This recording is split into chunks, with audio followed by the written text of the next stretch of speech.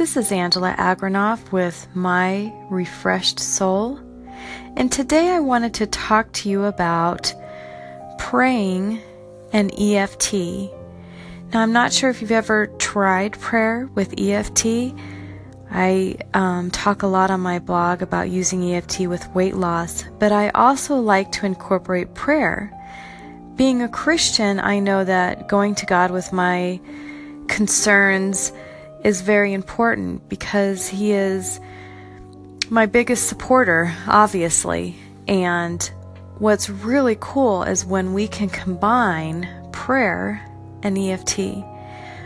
But for today, I just want to share with you a prayer for comfort. And when I come back again to the podcast, we're going to try combining the two, prayer with EFT.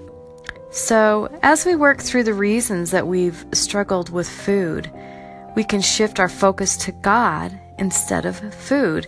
And instead of going to food for our comfort, we can rest in our Father's arms, knowing that He can give us an even better feeling than we could ever experience in a bag of chips.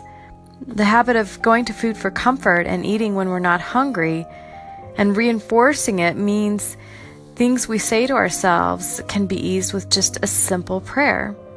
And I understand that faith can seem complex at times, but I don't think it needs to be. And overcoming the desire to use food for relief can be substituted with the love of our Father. It doesn't need to take days or weeks or months to make progress.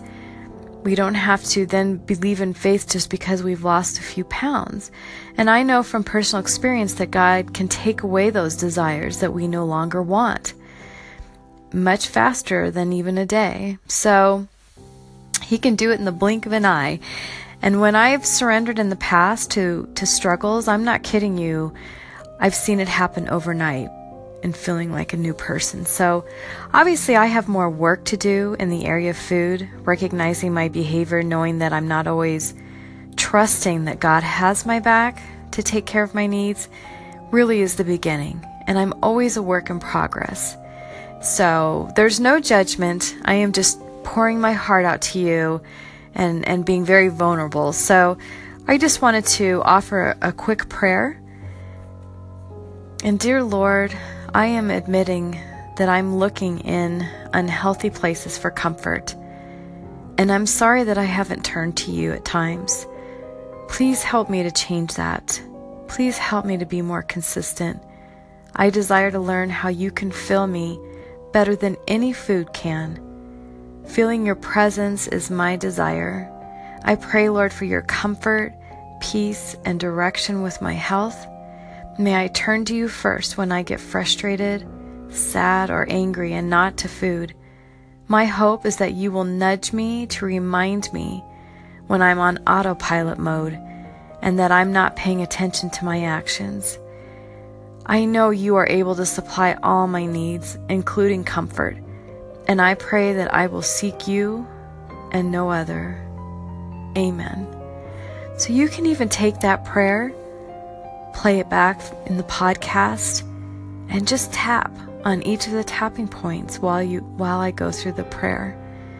Because just like folding our hands or getting on our knees is a way to focus on God and focus on the words, tapping can do the same thing, getting us to focus on Him and not all the other thoughts that are rushing through our head. This is Angela Agronoff with My Refreshed Soul.